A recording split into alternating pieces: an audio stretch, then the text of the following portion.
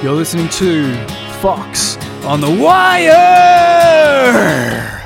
podcast. Hello, everybody, and welcome to episode number 59 of Fox on the Wire. 59, man. 59. We have a very special guest today in the, I guess you call it the podcasting / music room / room of escape. And we have Al Gammy. Welcome, Al. Thanks, mate. Thank you very much for having me. Been looking forward to this. Absolutely. We've sort of been trying to hook it up for only a couple of weeks now. Yeah, I think we nailed it pretty quickly, I reckon. Yeah, so happy to have you in person. It's nice to get you here, and big thanks to Luch for basically hooking us up. Yeah. He well, I go way back with Luch, obviously from the Tear Gas days, and then we're also in another band together, Moments Apart, for a number of years. And I mean, to be honest with you, it's a little bit weird at the moment not being in a band with him because we've just done it for so long. But I suppose if you get technical about it, Tear Gas has never actually really broken up. It's just that we do stuff very rarely, like, you know, every 7 years. It's kind of been for a little while. So if an opportunity comes up with a show, even now, like, we'd still probably have to look at it. You know, there's still a little bit of a fan base for that band out there, but there's just no desire really to make new music with that band. So when I first caught up with Luch, it was just before the before COVID hit first time around. So I was like Feb 2020, and from memory, I think it was Tear Gas were about to play some shows. Yeah, we had it all lined up, and it was just before COVID, and we were slated to play Melodic Rock Fest, and I'm not sure how familiar you are with the debacle that was, but basically the promoters that organised it didn't really do an amazing job of it, to say the least. All the international acts that they'd booked, there were a number of them that they hadn't paid, or been able to get visas for, and it was just, you know, every day you'd be hearing another band's dropped out of it.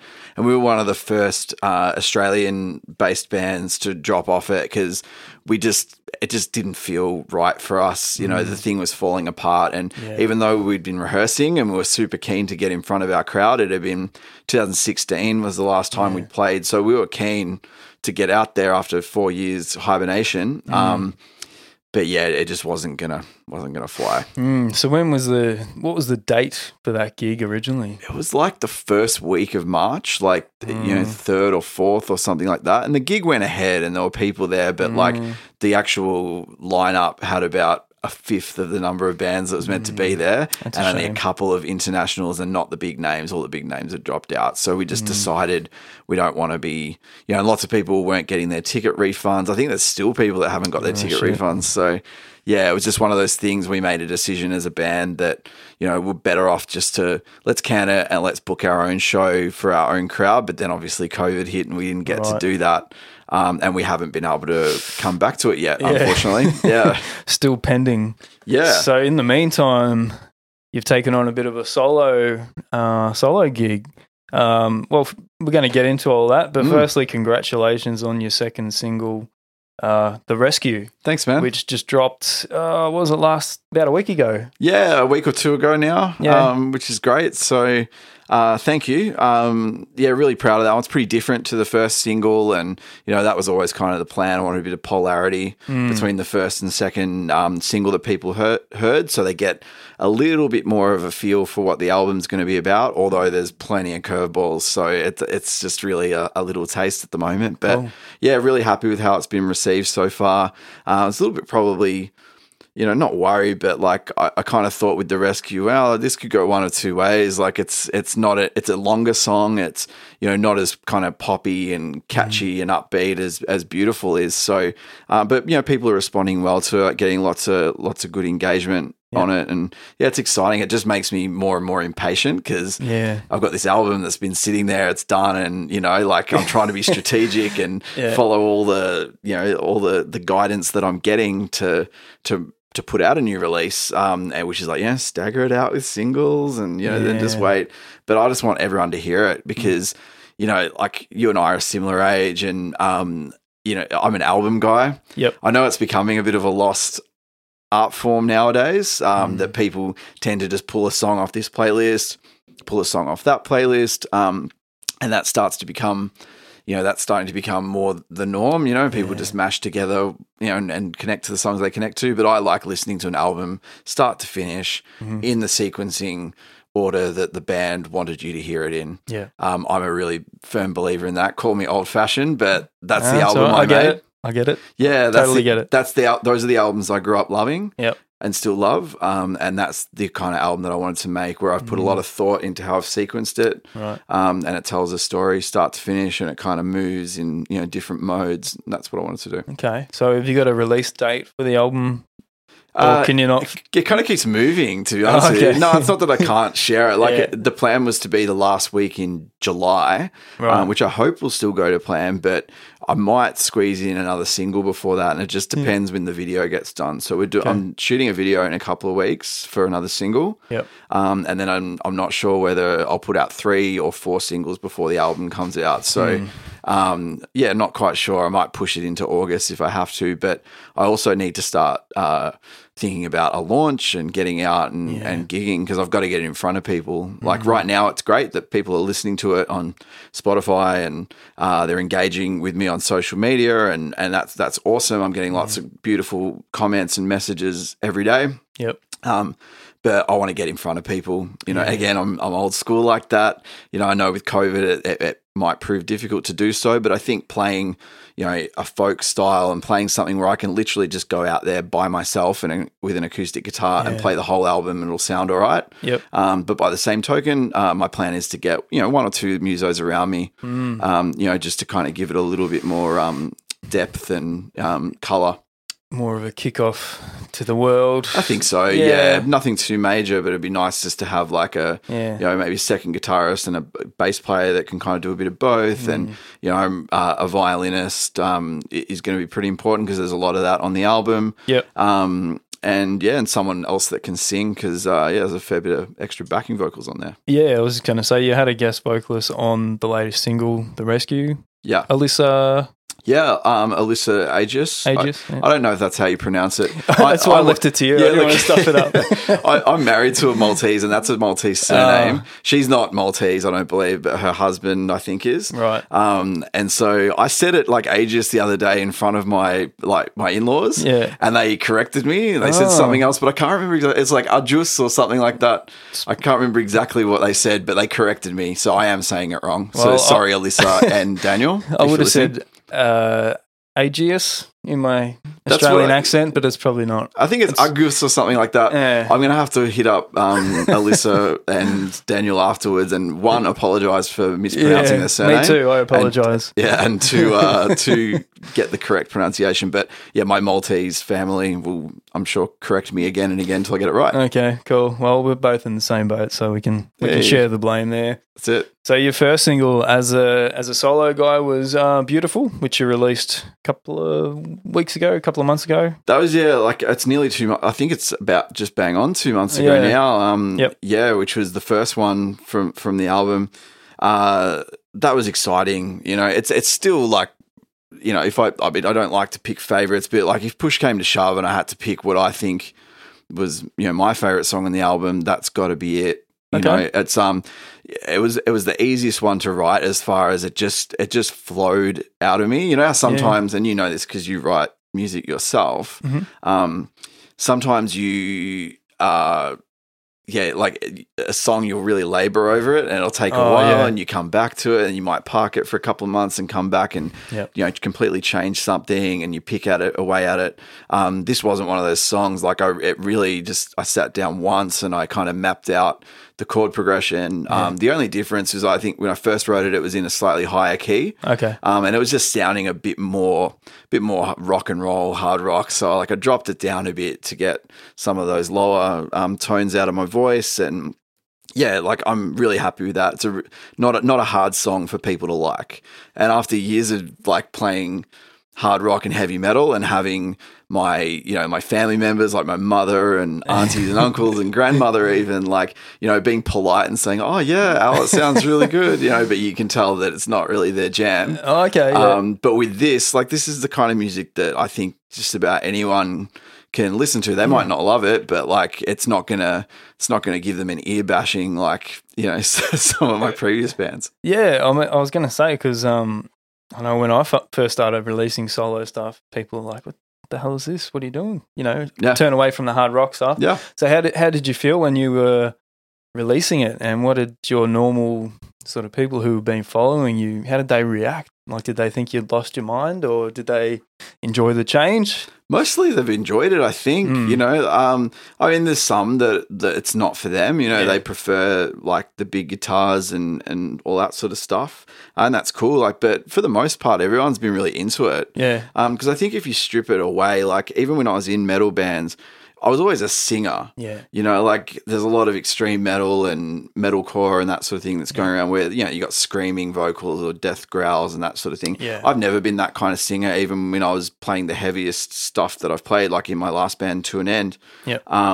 You know, I was still like, it was still tuneful and, you know, yes, it was louder and more powerful and that sort of thing. But yeah, I've always been a singer because I grew up listening to singers. You know, I didn't grow up listening to death growlers. You know, like I like some of those bands, but like for me, that's, you know, that's not like listening to Robert Plant or like Ian Gillan from Deep Purple in the early 70s and Paul Rogers from Free and Bad Company. That's all the stuff that my dad raised me on. And to me, that's singing, and that's the earliest stuff that made me want to be a singer. So you probably had always had these sort of songs in you. It was just the right time and just the right thing to do at this time. And I totally get that. And it's probably not a big change for people. Just tone down guitars. Drums probably aren't as loud, and you just it really was different approach to the songwriting. I think you're right, and like because you write music in this style as well, and like I think my approach to the songwriting, it was a little different in that I was drawing from a different batch of influences, and I had a color palette, you know, that I knew I wanted this album to sound like, and I wanted it to be like very green, very woody, and I loved that I wanted it to be green because I'm colorblind. Yeah, right. And green's the color that I struggle with the most, red green. And so I found it really ironic, and I love the irony in it. But I just see like fields of green, but like dark green, you know, like autumn leaves falling, and you know, like those are all the images that were in my head when I started writing these songs. Like I wanted it to sound wood, right, and like a bunch of guys sitting around a campfire. So the kind of music that a bunch of guys could sit around a campfire and pull out some acoustic instruments and play. So I didn't want to get too carried away with, you know, like lots of extra production value and electric instruments. There's a little bit of that on there, but like, you know, most songs you could imagine people just sitting around a campfire and playing them and singing out loud. And you got the perfect guitar for that sort of sound. The good old Maton, a fellow Maton player, except you're a lefty. I am a lefty. I'm a southpaw, proud one at that. But it's been a very difficult life as a left-handed guitarist, let me tell you. Yeah, well, you can't just walk into a guitar store and pluck one off the wall unless you want to play, you know, a $300 Squire copy. Well, silly me, you know, we were talking today about hooking up tonight, and you asked me if you should bring your guitar. I'm like, you know, I've got guitars lying around. You have got guitars coming out of your a-hole, man. They're in different tunings, but, you know, we'll work something out. And then you go, I'm a lefty. I'm like, I knew that. I can actually play, like, a little bit, like, passably with an upside-down right-handed guitar because I'm so used to picking up right-handed dudes' guitars my whole life, and my dad's a right-handed guitarist, and so I actually I first played on a right-handed guitar that was upside down. You know, the first time I learned a bar chord, you know, and even the open chords was all like upside down like that, and then, you know, Dad's like, we should probably get you a left-handed guitar, and then when I did, that's when my playing sort of started to get a bit more serious. So what do you reckon happened? Why are you a lefty? Well, I'm left-handed at everything that I do. So like when I played footy as a junior, I kicked a footy with my left foot, I write with my left hand. I do everything left-handed. So makes sense. Yeah, so I'm not ambidextrous at all. I'm absolutely woeful with anything with my right hand or on the right side of my body. Okay. Well, I'm glad you brought it because it's a beautiful guitar, and we've sort of been comparing guitars, you know, but you've got some incredible ones. I'm really loving this 808 on the wall next to me. Yeah, the Blackwood. Yeah. Full body. I want to get one of those one day. Yeah. Yeah, I had to wait a little while for that when I was sort of shopping for one. I think they'd run out of the wood or something, so I did have to wait a little while for it, and then one came in at Echo Tony rang me up, and nice. I didn't have the money for it. Yeah. But I pulled the money together and went and got it because I'd been waiting for it. It's so worth every penny. Yeah. I think Maitons, and not just because they're Australian made and Melbourne made, but like at the price point, they come in, like sounding like you could get a Martin that's that's $6-7 grand that a $3 Maton will sound just as good as, I reckon. Yeah. Yeah. Well, I've actually been shopping for an electric guitar today, as recent as today, actually, because getting an old band back together. Plus, I need a different sound for some of the acoustic tracks I'm working on, just the the overdub stuff. And sure, I haven't really brought an electric guitar since I was in my probably early 20s. Oh, right, it's a long time. Then, and I've been really fussy about what I'm sort of looking for this time around. So. I've been to a few different guitar shops a few times and tried a few, and I just can't find one. But I think I've settled on a Tele. Oh, Tele's nice. I got one myself. Yeah. It's my favorite electric that I own. Yeah. I think I back in the day I never would have thought I'd pick something like that, but it's for a different reason. And Are you going with the single coils, or is it one that's got humbucker? Well, that's where I got stuck today because I'd picked one out, like a nice sunburst one again. And it had the 2 humbuckers. Yeah. Because I didn't want to get too far away from what I was used to with humbuckers. Yeah, of course. But then I played it today and I'm like, doesn't really sound like a Tele. Like a Tele. Yeah. And it probably sounds too similar to what I've already got with the Les Paul and stuff like that. Yeah. So I put it back and I rang a friend of mine who works at a music shop and she's got something similar, but they're single coils. So I'll hopefully, depending what happens with the lockdown in the next few days, go and pick up the single coil one from her. That's cool. I think, so, if you've got a Les Paul, man, that's going to cover every humbucker need you've ever got. Like absolutely. A Les Paul will do all of that. Yep. And it's such a versatile guitar, like, for anything, you can play like blues to, it's a really heavy metal on it. Which is what amazing. I did. Yeah, did exactly. That for years, you can play everything on a Les Paul and they're great. Whereas, if you want that point of difference and those options, a Tele is great. My Tele, the reason why I love it so much, it's almost like a Strat Tele mutant. So there's an extra pickup in the middle. So it's got a 5-way pickup selector switch. So I can basically split all those coils. So I've got all the same sounds that a Tele does, and then all the same sounds that a Strat does. Right. Yeah, and it's nice. So for recording options, there's not a great deal of electric guitar on my album, but the stuff that has electric guitars, it's 80% of it's that Telecaster, and sometimes it sounds like a Strat. You would have thought I'd be using a Strat. Nice. Yeah. Just looking for something a bit more versatile, and I thought, Tele, I guess they're pretty popular and, they can be used for a wide variety of things. And what I'm doing at the moment, I kind of need something a bit more jangly, I think. Yeah, nice. But the Les Pauls kept me going for probably 20 years. Oh, I wish I owned one. I don't. Like that'll next time. I'm not really looking at buying any more electrics. I got plenty, but one day I definitely want a gold top Les Paul. That's just always been in the back of my mind. Yeah. But I've got my PRS. Kind of if I need a Les Paul ish tone. Kind of does that. So if I need they're nice actually. Yeah, beautiful. Like that's that's what I used when I was playing in Moments Apart, and it's got a big beefy sound. Double humbucker. So I can cover off those tones if I need it. Nice. Something quite different to the Tele. Yeah. Okay. Cool.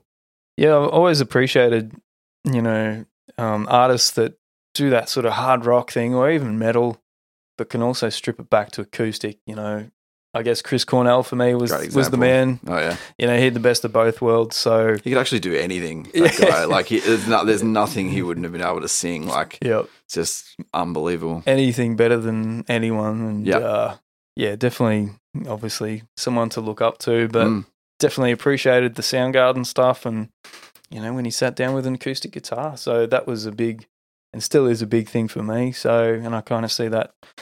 Same thing for you. Yeah, thanks. It's just it's like, to me it was really about, look, what am I trying to achieve here? Do I want the big guitars to be the focus? And like, let's face it, like we both love hard rock and heavy metal as well. But, the guitars are the main thing. Yep. Sure, you've got some great hard rock and heavy metal vocalists, but, that style of music's all about the guitars, and they're loud, and they're, you got one pan in the left speaker, one pan in the right. And it's a wall of sound. And I love that. Don't get me wrong. Yeah. But I really wanted this record that I've made to be about the stories, about the songs, and about the vocal primarily, and then the instrumentation is just there to support that. And I feel like to be able to have those stories resonate and to have them connect with more people and a broader audience, I thought that delivering them in a stripped back, intimate way, as intimate as I could possibly make these songs, without it being too, samey. Like if you just have one acoustic guitar and a vocal throughout a 10-song album, it can start to get a little bit samey. So there's definitely variation on there, but I just felt like stripping it right back to acoustic instruments allows that vocal to kind of take center stage and allows the stories to really be heard. So every word that I sing, I don't want people to be thinking, oh, what is he actually singing there? I don't want people to have to go to the lyrics. Like they should be able to understand what I'm saying. And same with like slowing down the tempo of songs as well, and really giving it space. And even now, like listening to the album, there's still a couple songs where I'm like, probably could have slowed it down a bit more if I'm honest. Like, and I think that's just speaking to a lot of guys that have come from like a hard rock background or a punk rock background, and then they do acoustic stuff.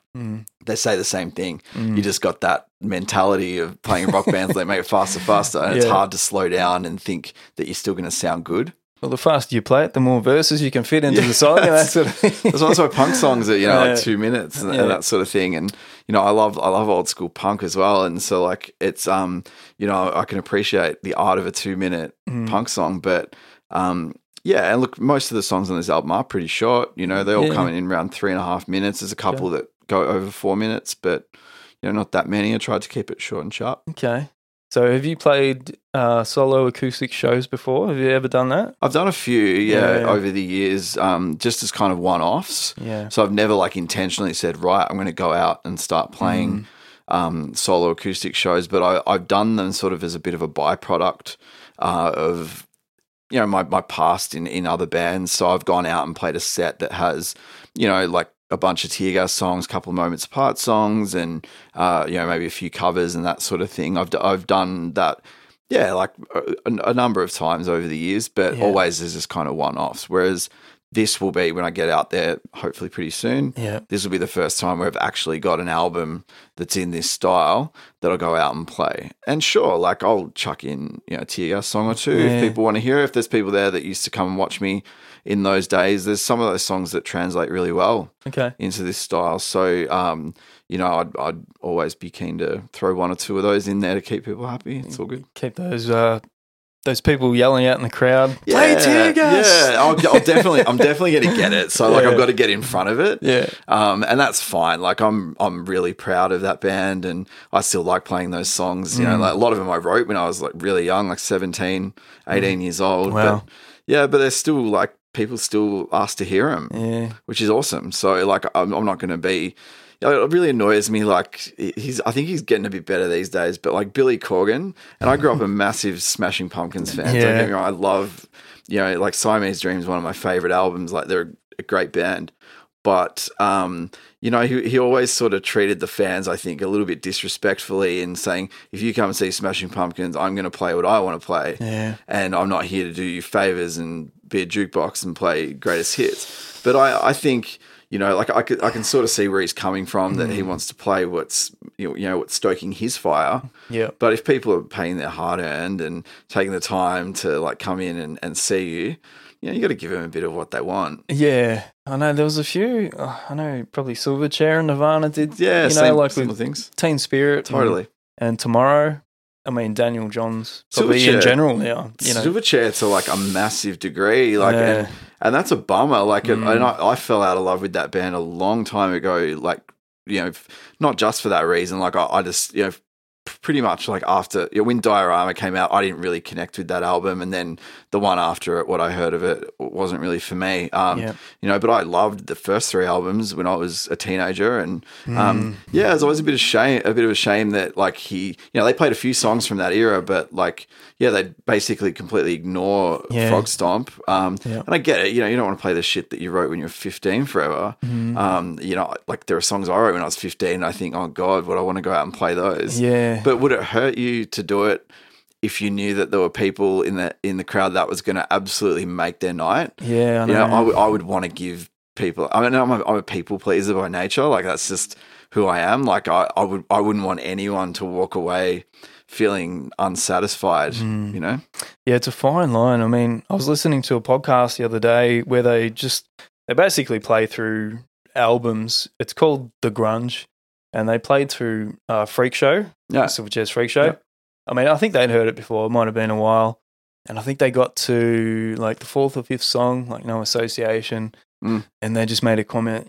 It goes, love the music. You know what's letting this album down so far is the lyrics. You know, so I think that could be partly why Daniel Johns... Juvenile, and he can't very connect young. with it. Yeah. And maybe he's just... I mean, I think he'll maybe come back around. I have a feeling like one day they will. That one day they'll do some big reunion thing, and you know, it'll be huge and everyone will want to see it, and they might actually decide, look, we're going to actually come out and play more songs off the first couple of albums. Yeah, I think he just got a bit embarrassed about it maybe. I'd be there if they did that, like in a heartbeat. I haven't seen them live in like probably 20 years or something, you know, but like I'd 100% go back if they were going to play songs off the first 2 albums. I think part of that, like if I can tap into his artist mind, like he was still really pushing his music forward. Like he was still really looking forward to what he could keep creating. So I think maybe he felt that was sort of dragging him back to his past a little bit and sort of cut off his forward creative brain a little bit, maybe. Yeah, maybe. I don't know. Yeah, no, I think you're definitely onto something there, and I can relate to that to a degree. Like, you know, it doesn't particularly excite me, like, of the thought of like going and making another Tear Gas album. You know, like, I'm proud of the music we made, and if there's a live show and there are going to be people there that want to hear it, absolutely, like, sign me up. I'll do it anytime. But you know, to sit and like put all the work that's required into writing and recording and promoting a new album in that style, I don't have any interest in doing it at the moment. But you will again, maybe when the time's right, probably. Yeah, maybe, or something different that's just a bit more electric. I feel like I'll definitely go back to making stuff that's a bit more electric sounding at some stage, but you know, it could be just something completely new again. You know, like who knows? Yeah, with the acoustic stuff, I found it was just there was a lot more room to paint the picture, like in the recording. Like I guess the palette, as you sort of said, is a lot more open. Doesn't mean you stopped loving your rock and metal and stuff, you know. But I think maybe, dare I say, there's only so much you can fit into the 2 speakers with a rock band. But the acoustic stuff, you can pull things out. There's so much space. Yeah. It's, and that's that's a big thing that got me, and still has got me. Yeah, it's a really vast sonic field. Yeah, that and you're picking instruments that are going to that are going to fill certain sonic spaces. Yeah, and so I was definitely thinking like that more than I was when I was making hard rock music. Because I'm thinking, right, so something needs to sit in this kind of space. So like it really needs something like Beautiful, the first single. It was pretty much done. I felt it was done. And then like 11th hour, like right before it was about to be mixed, I'm like, something's missing, you know, like just kind of sitting on top of the guitars. And I'm like, it needs a mandolin. It needs a mandolin. I've got mandolin on some other songs on the album, and I already had those done in the can, but I was like, Beautiful needs a mandolin. Yeah. So, you know, like we got one on there real quick, and I just like said, hold off, I'm mixing. I'm going to get a mandolin track on this. Sweet. And I tell you what, as soon as I dropped it in, like it's just, that was the missing piece. Wow. And it was good before, but it was just so much better having that, because there was a gap in that sonic space where it just needed something a little, that plucky sort of brightness that just kind of gives it that sparkle that's sitting on top, because it didn't have as much of that sparkle. Yeah, it's a nice addition. I could hear something there. I wasn't sure if it was a mandolin. Did you play it? No, I can't play mandolin. Okay. Yeah, that's one of my little things I want to do before the next record. Yeah, is learn it. Yeah. But I got to find myself a left-handed one. Oh yeah, or restring a righty and just if anyone knows where you can get one, hit us up. Yeah. Well, I don't think there's that many out there, but I worked with a lot of different musicians on the album, and I was using like Air Gigs, which I'm not sure if you're familiar with. No. So it's basically like Airtasker, but it's for musicians and it's worldwide. And so musicians will post their services. So if you're a mandolin player, you say, my name's Jeffrey, I'm a mandolin player, I'm from Nashville, Tennessee. Here's some sample tracks of my work, my playing, and you can have a listen. These are my prices, like per song, it's $100 or $150 or whatever. And you can just go like search whatever instrument you want, and you can listen to samples until you find something that's like what you're after. Yep. And so that's how I found most people that I worked with on the album, to be honest with you. Yeah. Okay. No, I've never heard of that. That's it's worth keeping in mind. I guess it makes sense because you don't actually have to get someone physically in the studio these days. The only person that played on the record that I've actually met in person is Alyssa. Yeah, right. Like everyone else was like in other countries, basically. And we've still got her name wrong. Yeah, that's her name, yeah.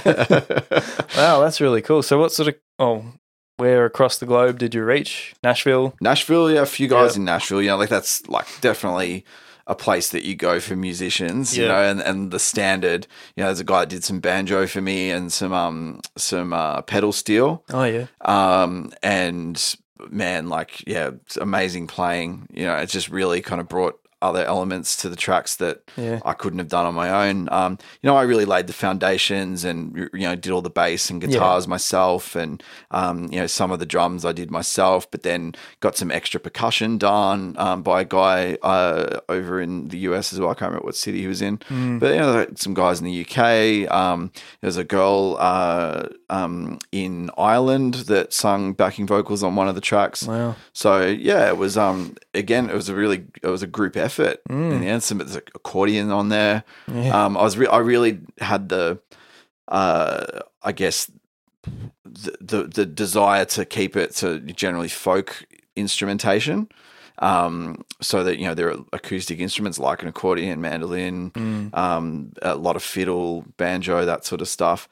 But I was able to have a really diverse color palette, as we've said. Wow. That's interesting. That's a good way to sort of make some connections, Yeah, absolutely. I went back to a lot of the same people because they did such a good job on the first track I sent them. Yeah. But then on the inverse of that, there are a couple of instances where it wasn't quite what I wanted. And I maybe didn't even know it at the time until I heard someone else do a track that was better. Right. And so then I decided that, look, I might have lost $100 here, but I'd rather get this guy to now replace that track because it's kind of more what I'm thinking. Definitely with the fiddle. Once I found my fiddle player, he was just dynamite. This guy, Bobby, plays like a beast, but the first fiddle player that I found did a track for me, wasn't too stoked about it, so ended up replacing it. So what's the deal with payment? Whether you use that track or not, you got to pay them? Yeah, like basically. If you've accepted the job and you signed off, I mean, they generally will allow revisions. So, there are a few instances where like we've done a couple of revisions to kind of get there in the end. It was very half of them probably nailed it like first take or second take, but there's a few that maybe 3 or 4 times until we got it. And then you pay when you're happy. But with that one, I didn't actually realize that I was not happy with it until I heard Bobby's playing on the next track. And I'm like, man, I need Bobby to play on this other track. He's so much better. Okay. Yeah. Oh, that's all right. Is that I've never heard of it actually. You got to check it out if you're making a record. Yeah, right. Yeah. Okay. So obviously the studio time this time around with your solo stuff would have been quite different than back in the day with the other bands. Yeah. If it was like my time in the bands, we all get in there and have to drag some people more than others. Yep. And I've been there. Did you enjoy this process? I won't say more so than the old days. Like that had the charm to it, obviously. Yeah. But I did, yeah. Like, I mean, I enjoyed it in a way. Like it wasn't easy, and I was learning about not just putting my songs down, but also about production. So like I'm not amazing at production and things. I mean, like I can arrange songs well, and I feel like I know what instruments need to go where and what notes need to be played where and that sort of thing. But like mic placement and what mics to use and compression and EQ and all that stuff, I was learning it. Yeah, knew a little bit about it, but I was really kind of figuring it out as I went along. And I was getting some really good advice from Chris the Melco, who mixed the album. Really good friend of mine. I've worked with him in the past, and he was giving me like good coaching, and he was always available if I had a question about, hey, is this too much compression, or like what do I do to fix this problem? And he was always available, and he taught me a lot. And now in the future, probably not my next one, but like at some stage, I feel like I could almost like mix one myself, in the future. So we'll see. But I liked the solitude of it. And I did it during like lockdown, a lot of it during lockdown, and then over Christmas and stuff. And if I'm honest, I had a really rough year last year. Yeah. With lockdown, we lost our wedding, the week of it. We had to cancel everything, and and my fiance at the time, now my wife, she lost her job, and I was still working, but mental health was definitely not where it normally was, and I was really struggling with the isolation and not being around people and having to work remotely rather than in the office, and not being able to socialize and that sort of thing. I was really, really starting to slip, and the time was cathartic in a way that it gave me a focus, so that at the end of the workday, I wasn't just pouring a whiskey and then pouring another one and just kind of like falling asleep on the couch, like with, that's no life, So I decided that, when the inspiration struck, I'm like, you know what, I'm going to update my little home studio, and I'm going to make an album. I'm going to use this time effectively. And I just like picked up the acoustic guitar, and I wrote and started putting stuff down, and kept picking away at it over, like a good 6 months. And now I've got this record. And was that sort of the first time you'd written in a little while? Yeah, it was actually.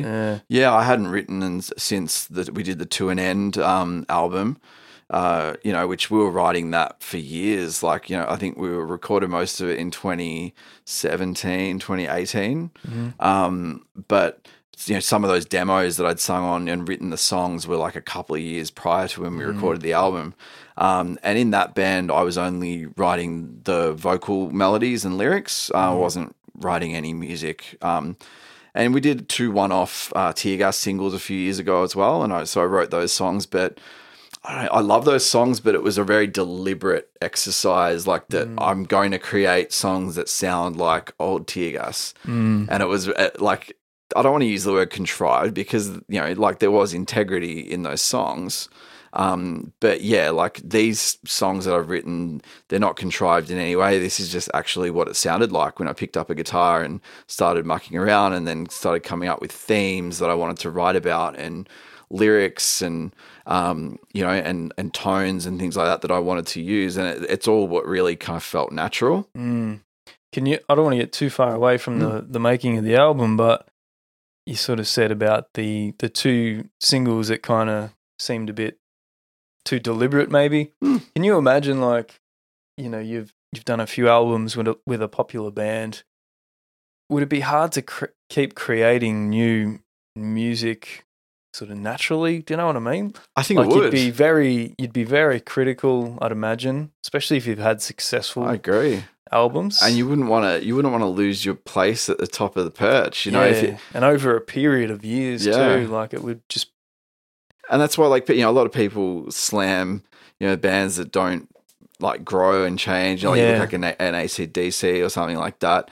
But by the same token, like, if they've got a formula that works and people are loving it, I get it. If that's what gives them enjoyment out of their creating their music, I get that. Like, because they've got an audience, they've got a job, they've got a lot of stakeholders that are taking, a vested interest in their band being successful. And that's what people want from them. That's right. So if AC/DC went out and made a folk album, can you imagine?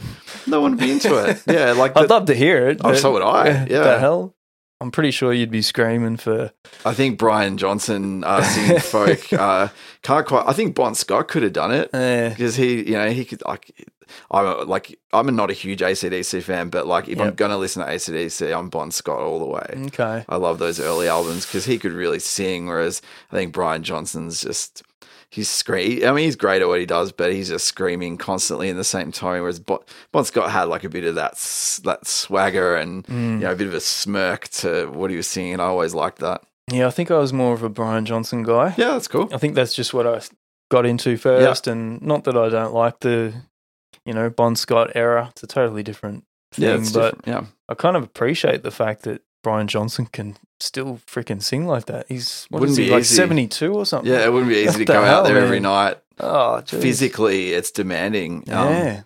And even when I was into an end, towards the end of my time in that band, when I decided, I was starting to make up in my mind that I don't really want to do this for very much longer. Like the shows were actually really physically demanding on my body. Like my throat would just be destroyed at the end of it. It's like this is the music I'm doing now is music that I see myself being able to grow old with. Yep. And I'm getting older. And so, this is definitely... We're still young, mate. Still young, but getting older. Yeah. I mean, the themes on this album is, part of the reason why I had such a rough year last year is, and, like I said before, you and I are the same age. So young. We're still young. Young. That's right. But you sort of you got one foot in youth. Yeah. And you got one foot in being old. Mm-hmm.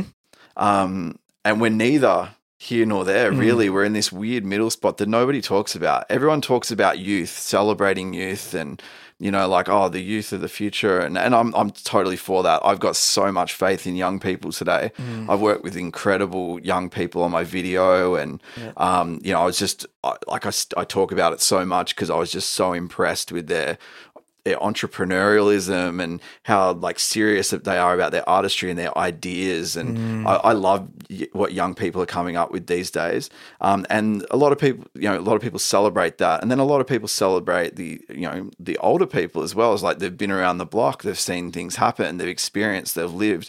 But people that are in their mid-30s, it's this weird in-between. And if you haven't already got your shit together as far as what the blueprint tells you to do, like have kids, buy a house, do what's expected of you, do what everyone else is doing, that's not necessarily for everyone. And if that is for you, and I know lots of people that all they wanted to do is settle down and have kids, and they've done it, and they're super happy, and I'm super happy for them. I think it's wonderful.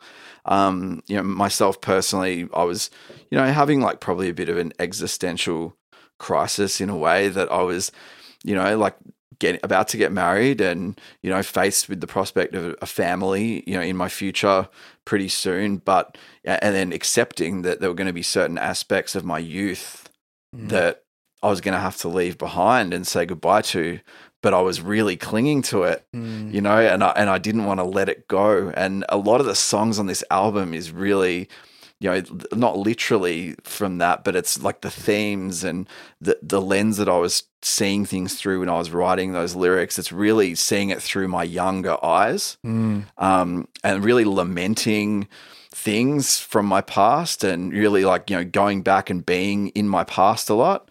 And it's really weird for me because I'm a very future focused guy naturally. I'm always talking about what's coming. I'm never satisfied in the moment. I don't think I'm wired for happiness as such. I'm always chasing that. You know what I mean? Yeah. And you're never really happy with anything you've done. It's not like you're unhappy with it either, but it's never good enough. Yeah, that's it. It's never enough. And I don't think, and I've got such bad imposter syndrome as well, that I actually think everything I do is terrible until somebody tells me that it's not, which is, and I don't really think that I'm being dramatic in the moment, but there's always that part of me that's that. And so for me, it was, making this album, and sure, Beautiful is a really poppy song. The Rescue's got a really uplifting sort of vibe to it as well. But I'll tell you, there's some really dark tracks on this album, and there's some stuff where I get, there's some stuff that's going to be hard for me to get up there and sing, because it really sort of awakens, some pain or some, and even if it's not literal pain in the story, it's just the themes that I'm talking about and the, you know, the area that I'm playing in with those lyrics, it's, you know, it hurts. But I feel like I've created some of my best work in that space. I'm really proud that I was bold enough to go there and sit in my shit, you know, to be able to pull this stuff out. Yeah, I think it was Trent Reznor. I saw him. There was a quote in a magazine I read. It's like I can't remember it exactly, but basically he takes himself to the depths of his own shit, so other people can then listen to it and relate to it, and something like that. So he basically sacrifices himself and his own mental well-being to create this piece of music for everyone else to listen to, basically. I love that. Yeah. And, you know, Trent... I'll have to find that quote because it was really good. Yeah, please do. Like, Trent's an absolute genius. You know, I've always been a massive Nine Inch Nails fan as well, and, you know, his production work on Marilyn Manson, the Antichrist Superstar. Oh, yeah. Like...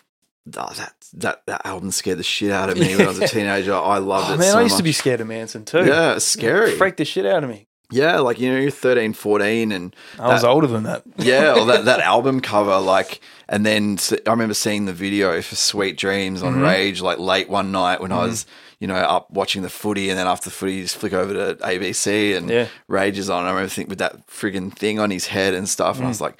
It's wow, scary this shit. is scary, but this is so cool. Who's this Marilyn Manson? I remember like jumping on my mum's laptop to go on the internet back, like, you know, when the internet, you didn't have a lot of images and it was just all text. I'm reading all about, you know, like cutting himself on stage and all of that stuff. And I was just like... Removing Ribs? Did you read that one? Yeah, I read all of that. And I was like, oh, this is cool. I got to get this album. Yeah, and it's a great album. And yeah, like he scared the shit out of me too. Yeah.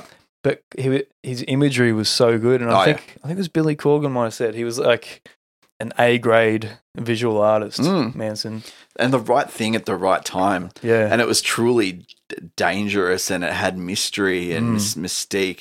I mean, these days with the internet, like there's none of that. Exactly. You know, like everything's out there, and it's a bit of a lost art. You know, like I used to love that I was scared of Marilyn Manson. I didn't know much about what it would be like to see him live, you know, because I'm just hearing all this stuff. Yeah. And it kind of reminds me, I was watching, what is this? What, that Metal, A Headbanger's Journey, maybe? Or like one of those metal docos that guy, can't remember his name, but he's a good filmmaker. He's done some good docos. And I think it was like he was when he was interviewing King Diamond, he was saying when he was a young kid and he first got the Merciful Fate album, on the first Merciful Fate album, on the back cover, you got pictures of the band members, but you can't see King Diamond. He's just a shadow, like a silhouette. Yeah.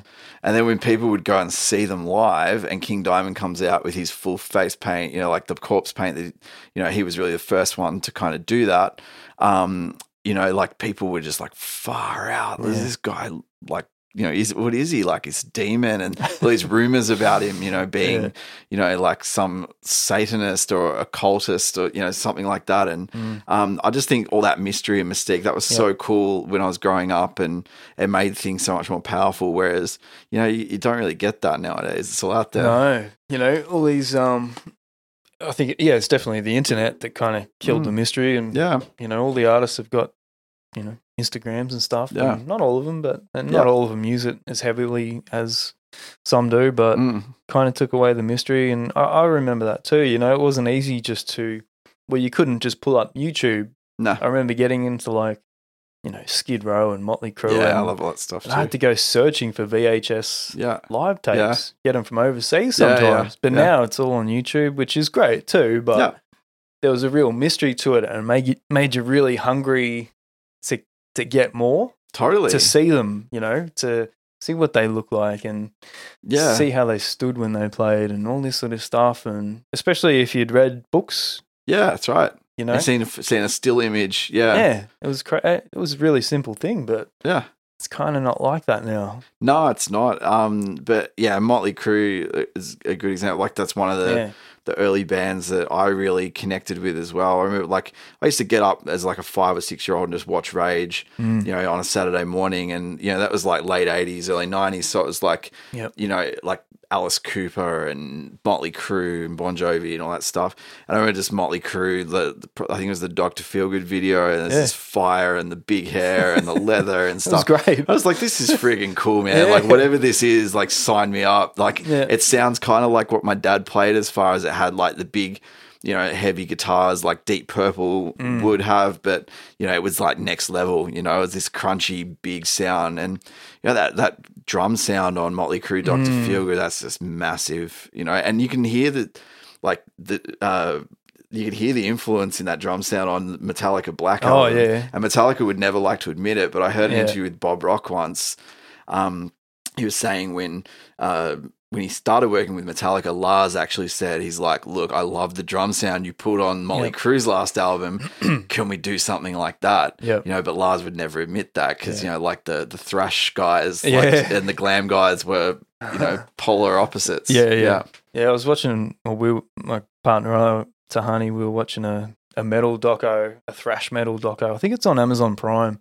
And that whole Metallica and Motley Crue thing came up, which kind of reminded me of the rivalry. Rivalry. And then, sort of, Dr. Feelgood was a big influence of the Black Album. Yeah. And so it's kind of funny how that works. Yeah, it is. And it was an innovative drum sound because you had where that came from in the same interview with Bob Rock, he was talking about it, that Tommy sort of came to him and he was listening to a lot of the rap music and the hip hop that was coming out in the 80s, and like Two Live Crew and Public Enemy and stuff. And they're saying they got this big thunderous kick drum that's just like punchy. Yeah. How do we get that? Like, how do we get that sound? So it's this big bassy sort of thing. Because before that, hard rock had a tinnier sort of, it was like its tinny kind of like harsh metallic sort of sound in the 80s.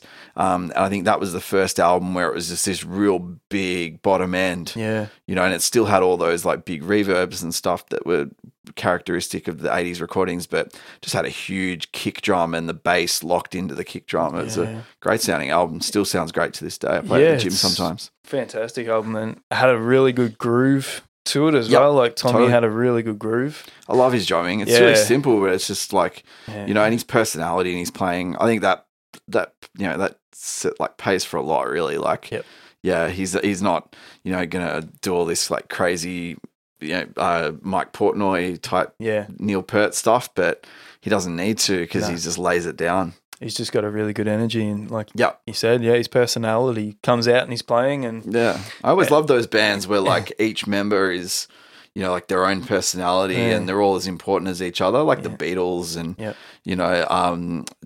Led Zeppelin as well. Definitely like that. They're all kind of, they're a star in their own right. It's not just like you got the singer that's the star and then the rest of the supporting cast. Always love that. Guns N' Roses in their day. Yeah. And together as a unit, they form like, dare I say, the perfect band. Super group. Yeah. Yeah. And you sort of can't pre-plan that sort of thing, I don't think, No, like because not all bands are like that. You look at take a band like Foreigner that's had so many hits, like you hear, most people that you pull off the street, you're just like, they're going to be able to, like, you play them Foreigner's biggest hits, Cold as Ice, I Want to Know What Love Is, all that. Like, of course we know these songs. They're great songs. We love them.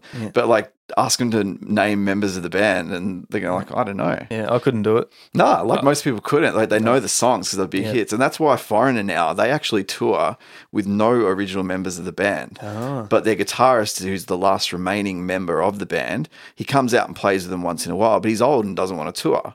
But he still owns the rights to the name. He's still making money off it when they go out and tour. But people don't mind with a band like Foreigner because they're hearing all these hits that sound exactly the same way that they were recorded, but it's essentially a tribute band. Interesting. No one's really like cottoned on that's I didn't know that. But then, if you took Mick Mars out of Motley Crue, people probably... Well, they tried that with Tommy for a little while, didn't they? Yeah, and it's just not the same. It's not the same. But I think, like, as some of those legacy rock bands that have been around since the 70s and 80s and stuff, as they start to get older and members, like, start passing away and things like that, eventually we might end up with bands that are actually, like, franchises. and they replace members until you have no original members left, but the band franchise is still the officially endorsed franchise. Like Kiss could do that easily. And they would do that. They will. I guarantee you one day there'll be 4 members of Kiss that aren't the original members. I guess with Bon Jovi as well, Richie's not in the band. And yeah, that's right. It's just John. Technically, John is Bon Jovi. I guess, that's right. From a business. Doesn't he own the whole... Yeah, he does. And he pays them as employees. Correct. Yeah, they work for him. Yeah. Well, but I'm not. I probably wouldn't go see Bon Jovi again until Richie comes back. Yeah, I wouldn't. I mean, I did the last time. Yeah. I wouldn't have gone, but my wife really wanted to go. Yeah. But she even said after that gig, we're like, all right, we're not going to see them again. It was really awful. Yeah. Well, I think John's sort of lost his voice, hasn't he? Yeah. He doesn't even try. He just sort of phones it in. I want to see a band go out there and work to capture the audience, and he just doesn't feel like he needs to, unfortunately.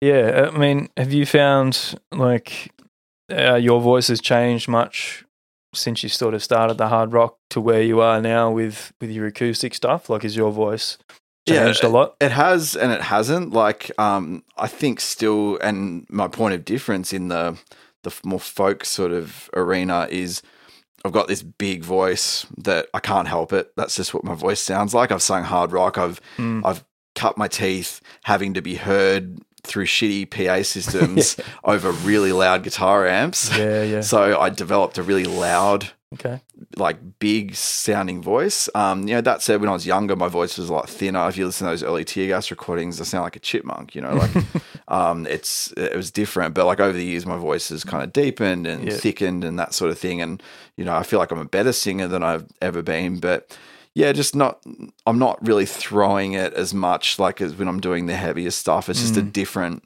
tone. And I'm actually singing with some dynamics, whereas with a metal song, it's just got to be loud all the time. And I can jump behind a mic in the studio and they'll say, all right, Al, let's hit record. And, for those sorts of just straight up hard rock, I can nail it in a couple of takes. Usually it doesn't take much. I just kind of dial it in because it's all one sound. Whereas these songs where there's dynamics and there's parts where my voice gets louder and parts where it comes down really gentle and soft. Man, I did so many takes of every song vocally. And I'm really hard on my own vocals. So when I was tracking my own vocals, and I tracked all my own vocals on my own, no one was with me when I did it. I was in a dark room. I tried to sort of set the vibe and, get some candles going and, get my galaxy light happening. So they've got stars and stuff on the roof and, maybe even put some pictures in front of me for inspiration and things like that. And, I try and get into the mood as much as I could, but I was really critical of myself. I'd make myself do it over and over.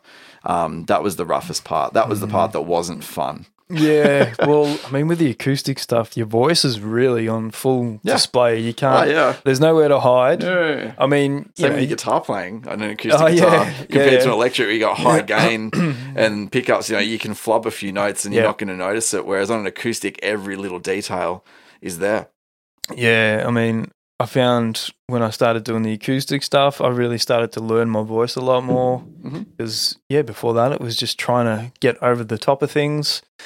And it was a terrible way to learn how to sing and, I think so too. Developed many bad habits. Yeah, same. Probably did some damage. But once I picked up the acoustic and got more comfortable and more confident, I just started to grow and really learn, even with the guitar playing as well. Because and I've heard your stuff and your singing's gorgeous. It's and you do a lot of different things, like you were just talking about.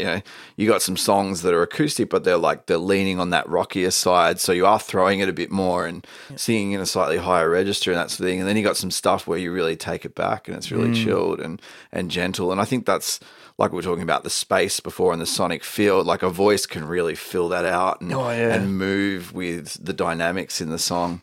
The song breathes, it's not just loud start to finish. I think you've got a really nice voice for the acoustic stuff because it's kind of, it's a lot different to what you might normally hear as a folky voice. It's a rock voice. Yeah, and you can sort of hear that you've probably tone things down a little bit, but your voice is still filling out the space and it's a bit rough, but it's really nice. Yeah. And you've got melody and good songs. So I'm really looking forward to hearing the rest of the album, particularly the darker songs. Yeah, thanks, man. I might shoot a little advance link your way beautiful. So you can hear it. Yeah, but I can't wait to share it. There's definitely some pretty dark moments on there. Yeah. Well, they're probably the ones I'll gravitate to. I think you will too. They're my favourites too. Should we give this mate a bit of a strum and play a song for us? Yeah, and like I was saying to you off recording before, I usually play a bit more with my fingers, but I was a nail biter like my whole life until I started learning fingerstyle guitar. Yeah. And then basically... Good way to stop. Yeah, it was, because I was so motivated to learn that style. And so all of last year when I was really refining my chops to make this album, I had good fingernails, like they're all shaped and, I was looking after them. And then just on my honeymoon, I must have just been bored sitting around by the pool and just started like gnawing away at them again. So I'm back on the flat pick, this week, but that's all right. I'm going to grow them back and then I'll be back playing with my fingers again. All right. Cool. I figure I'll just play the first single then. Yep. This is Beautiful, first single off my debut album, which hopefully some of you have heard. If you haven't, you can check it out on all my socials. This is a little rough live version.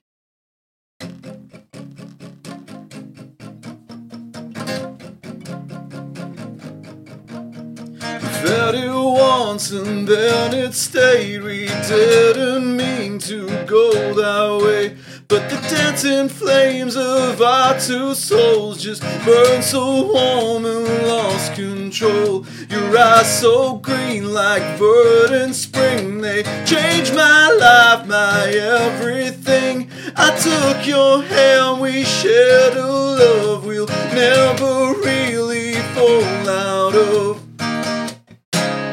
Escape from reality, entwined in our own frequency. And I'm always gonna love you just like you're mine.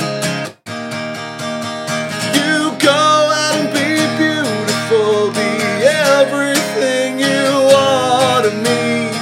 All the words I told you to believe.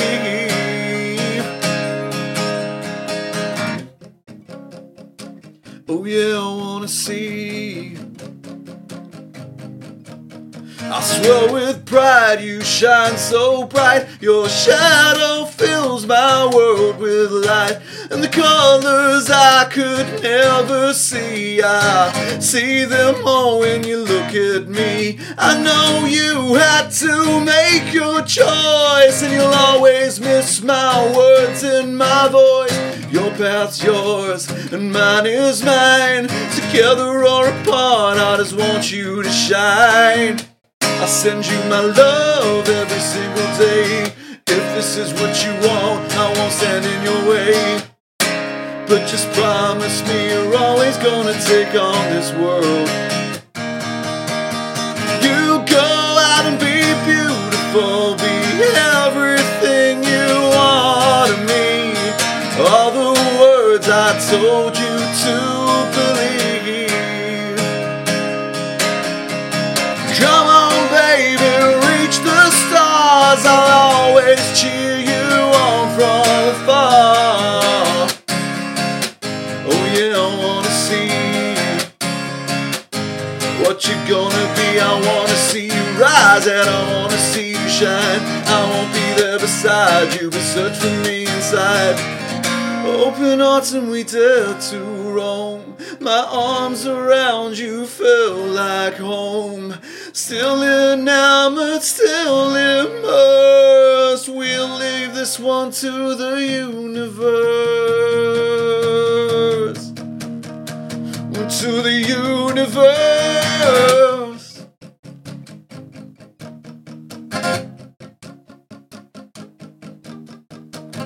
Oh,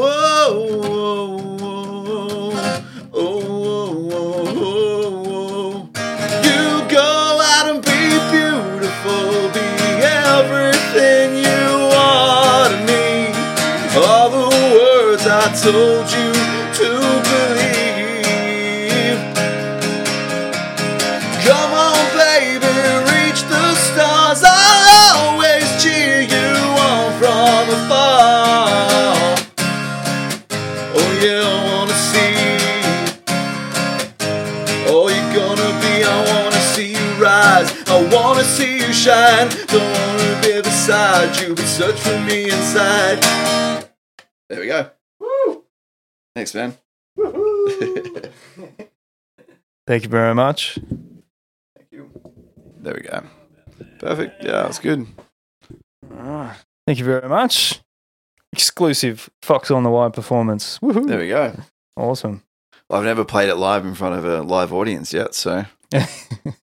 All right. So you sort of nervous about getting out there and playing some of these songs, especially by yourself? Yeah, a little bit actually. Yeah, it's a bit different than when you got 3 or 4 other guys up there with you, to kind of share the load. Nervous but excited. Yeah. I think it's going to be really intimate. It gives me an opportunity to really have people hear what I'm singing, and for me to as you've worked out from having a chat, I do really love a chat. So it'd be good just to kind of be able to talk in between the songs and talk about the songs a little bit, and really introduce people to my style. And look, it's not going to be for everyone. Like, I don't have that sort of thinner, folkier, quieter sort of voice. Like, it's a voice that people are going to get sort of bashed around the head with a little bit. But I think that'll be, my point of difference in the genre. There's a lot of stuff in that genre that's, it gets a bit samey, I think. As much as I love it, the good stuff in the folk genre, I absolutely adore. But there's a lot of stuff that gets lost in the mix, and hopefully I can kind of make myself stand out a little bit. Do you know many other people or musicians that are in that sort of singer-songwriter, folky arena that have come from hard rock like yourself? Yeah, I'm getting to know a couple. Yeah, for sure. Like, there's definitely some guys in Australia that have come from those backgrounds. It's actually really interesting, that a lot of the folk artists and a lot of the country artists in Australia, a lot of them have come from rock backgrounds or punk backgrounds and things like that. So it's interesting to note that there's like a heap of those guys, and there's one artist that if I'm just going to my Spotify because she's just put out a new album.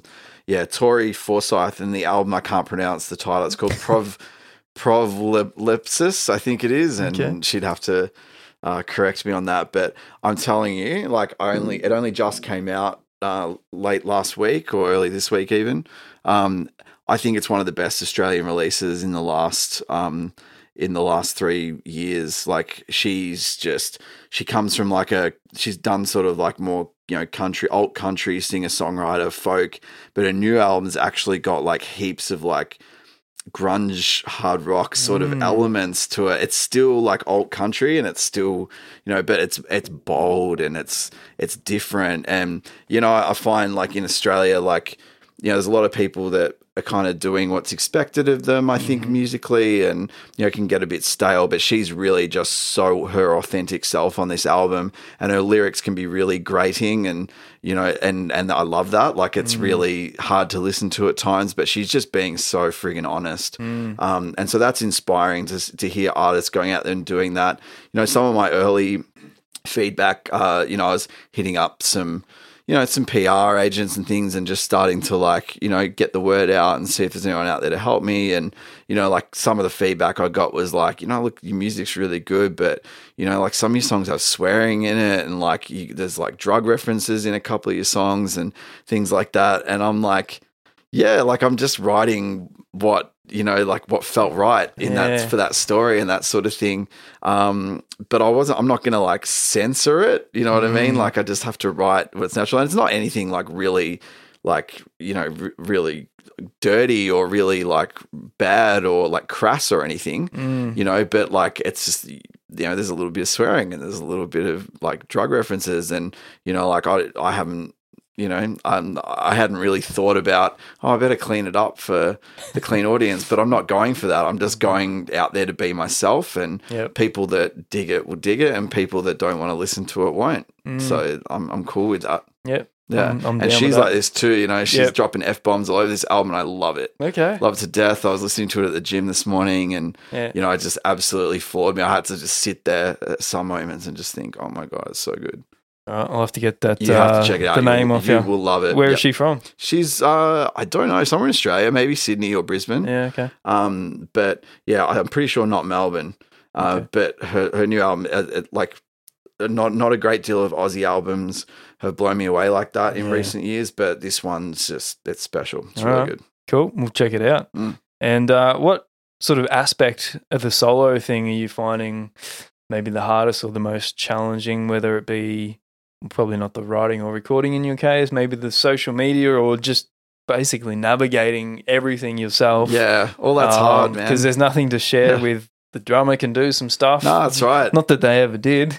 Yeah, that's right. You know, it's basically all on you now to do everything and Pretty navigate much. it perfectly. What are you finding the hardest? It's all that stuff is really hard. The social media thing, like the game's changed. You know, I remember being 17, 18 years old, and when we'd have a gig, we would like get in our guitarist's car and we would go down to Ackland Street at like 3 a.m, and we would just like paper our flyers all the way down Ackland Street, and you know, we'd do that in a few more places, and then we'd play at the SB Gershwin Room, and there'd be 500 people in there. Yeah, this is in the early 2000s, and it seems like something from the 80s, but it wasn't that long ago. No, it wasn't. Like the you know, but we had crowds, and that was how you got people. Then you put it out in beat, and you know, and people would see it, and then just word spread, and there was a bit of a buzz around Tear Gas back then, which was we were thankful for, but we were too young to really appreciate what we had. It was only later when I realized, oh yeah, it's not normal to play in front of 400 or 500 people a night when you're like a local act like we were. You know, we actually, in hindsight, we did really well, and I'm proud of it now, but I wished I'd appreciate it more at the time. I know what you mean, Because nowadays I'm realizing,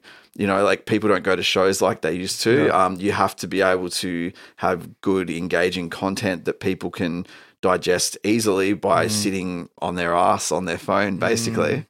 And so that's been hard because it's trial and error, man. Like I'm trying to do the social media thing. I'm reading tutorials. I'm getting some guidance from friends that know their stuff with it. You know, about having a release strategy and make sure all the information's there for us in videos, countless or endless videos and tutorials. But to take it all in and put it into practice for yourself, it's really hard. And networking, like you really have to put a lot of time into like messaging people and you know, other artists or other fans. Like when somebody adds you, and you know, like you really got to make the effort to engage with them one-on-one, I think. And that's something I enjoy doing. Like I've actually really loved that. Like I've met a lot of new friends through social media, like in the warm up, and you know, people that are now following me and supporting me and that sort of thing. And I think that's just the new way that I have to embrace. And it's hopefully going to go to another level when I can get out and play some gigs, not just in Melbourne, but if I can get into state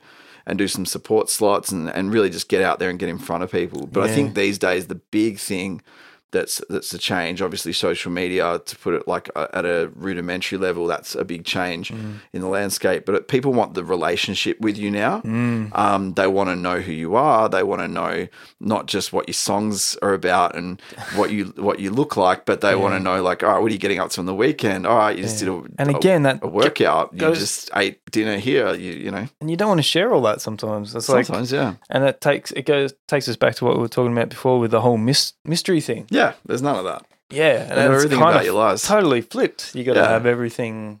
You don't have to, but like you said, people want to know. Like my Instagram's my personal Instagram, you know, and I happen it's primarily music because that's what I use it for. But you know, I put my wedding photos on there, and I love to cook. I used to do barbecue comps for a long time and stuff, and I'll throw together a really nice brisket once in a while, and I'll that's post nice that. to know. Throw a brisket on the smoker, and I still love to share that, and you know, in my stories, whatever I'm up to and that sort of thing. But yeah, a lot of it's trial and error. I'm trying to run a few Q&As once in a while, and did one yesterday, and that went better than the first one. And so I'm just learning things as I go along, and you know, we'll just see how we go, and just gradually, you know. It's hard though. I don't think anyone really knows, but I think at the end of the day, you got to have content that people are interested in. If you make shitty content, no one's really going to connect with it. But if you make good stuff and you make every effort to get it in front of people and spread it, then people will come. Are you on TikTok? No, I'm not actually. People are saying that I should be. I feel like I'm too old for TikTok. It seems to be all the youngsters. I know what you mean. Yeah, I was talking to there's a band in Canada that I've had on the show a couple of times called The Carbons. They're really on top of all this sort of stuff. Sure. I reckon TikTok's where it's at. And then like the video that they sort of save from that they upload to the reels on Instagram. Yeah. So yeah, they do really good sort of video content and have a lot of fun with it. Yeah, I got to look into that because I've seen lots of those TikTok, like, you know, performances, you know, like artists that do little performances on TikTok and things like that. But yeah, I haven't delved into that. It's hard enough just doing an Instagram and a YouTube and a Facebook and I find like you've really got to be always like this. It's too much of that, and that's kind of. Yeah, I'm a little bit too shy or something for too much of that. Yep, I get you. Yeah. I'm liking that aspect of it, to be honest. But that said, it does get a bit exhausting. And to, you know, make like this much progress as far as, you know, finding new followers and then keeping them engaged, you know, you really have to work hard to talk to them and respond to every comment and all that sort of stuff. You know, it's a big job. And, you know, like I'd be lying if I said it's not like, you know, I can see why people talk about people being addicted to their devices and dependent on their devices because, you know, like sometimes I feel a bit funny if my phone's not in reach and, you know I've posted something and I want to see who's commented on it and stuff. And, you know, like, and I start to feel that myself. And then when I get some nice comments, it's like this, like, it's like a drug. It's like this, it's like it's like a drug addiction or something sometimes. So I get it. Like I get where all that's coming from. And sometimes I have to really just like try and disconnect myself from it and go for a really long walk and not look at my phone and just listen to music and you know, that sort of thing. I try to meditate like pretty regularly and just not look at it for a while and just think and be alone with my thoughts. But it's hard in this day and age. Everyone's like got their devices. Yeah, I mean, I think it is really cool that we can talk one-on-one, but depending how you live your life and how much sort of time you've got to engage with all that, it can be really challenging. And I find that I don't have that time to really dive into the phone and which is a bummer because I'd really like to do more of that. But sort of any spare time I get is maybe doing something like this, which is great, you know, one-on-one. I love it. Or I'm just locking myself in a room and writing some songs, which is really all I want to do at the end of the day. Yeah, I'm the same. I get you, man. And it's like, I guess because I've done it in like a phased approach. So when I was writing the album and recording it, I wasn't doing anything social media wise, really, like just normal stuff, you know. So that was all going on in the background. I wasn't focused on it at all. Whereas now that the album's done, I haven't really written anything new since I've finished the album, and now I'm just focusing on trying to build my brand and promote it. You know, that said, I've written little bits and pieces and I just record them into the phone. I've got my little notepad, you know, in the phone where I write down lyric ideas that I have, and it's like pages and pages of stuff. And I put stuff in it nearly every day. Like I'll think of a line or a phrase or a word and I'm like, oh yeah, that'll be a good lyric. Yeah, you can't let it go. No, I never can. And even if I think of a melody or a song, if I'm at work or something, I like quickly just like run into the bathroom or into an office and like just sing it into my phone so I don't forget it, you know. So I still do all that, and I'm stockpiling for when it comes time to do another album. But I think, you know, I'm probably best to just kind of park all that, focus on releasing this album and building some content and building my profile a bit. Absolutely. Well, I think you're doing a great job. Thanks, and releasing some really great stuff. Thank you. Looking forward to the album. Speaking of social media, where can we all find you? Sure. Instagram is probably where I'm most active at the moment. So it's just at Algamy Music. You can visit my website as well, which is just algamy.com. Nice and simple, just my name. On the Facebook, on the YouTube, all that stuff. But if you go to algamy.com, there will be links to all that. But yeah, if you want to connect with me, I'm very active on Instagram. I will respond to comments, DMs, all that stuff. I'm trying to get content up there every day or two at least and stay connected. Cool. That's what everyone does these days. That's what the kids want. Yes. Well, it's been great to have you on the show. It's been a pleasure, man. Absolute pleasure to meet you, and hopefully we can share some gigs. Yeah, let's do it this year if everything goes well. I think we will. Yeah, I think 100%. We got to do a night where we get like a bunch of solo acoustic artists. you know, just to do their thing. And then we could even do a couple of songs together, like some cover tunes and, you know, and get some different people coming and going, doing different parts. Like I would love to do a night like that. I'd love to like watch a night like that, you know, like to be in the audience and just kind of chill and have a couple of whiskeys and, you know, and just like listen to some like good stories, you know, and like some really nice tunes. Well, I think we should take our matins on stage one night, show them off, and it'd be great to do some songs together. Actually, we don't. I think we all do that enough. I agree. Yeah, and I've said that before, but you know, I always liked when my favorite artists or bands jumped up on stage with each other and played together. That was the best thing. Yeah, I agree. Like you don't see a great deal of it these days. I love that too, and I love duets, and that's why like on this album, there's like 4 songs that feature another singer because, like, you know, I could overdub my own harmonies if I wanted, but it just doesn't have the same thing as having another singer on there. You're adding another tonal quality into the mix, and it's beautiful. And I love singing with other people, and I love just being able to sit and play the guitar while someone else sings, and vice versa. Have someone play while I just sing, and it's great. Yeah, awesome. Well, thank you again, Al, and we look forward to the album. Thank you. I'll chuck some links in the show notes. Thanks, everyone, for tuning in. Thank you. And we'll have more episodes coming soon, and take care in the next few days. Hopefully we don't get locked down again. And well, to be seen. Yeah, and congratulations on getting married. Thank you. Appreciate that. All right, thanks, everyone. Thanks for tuning in. Thanks, Al, and we'll catch you again soon. Cheers. Cheers.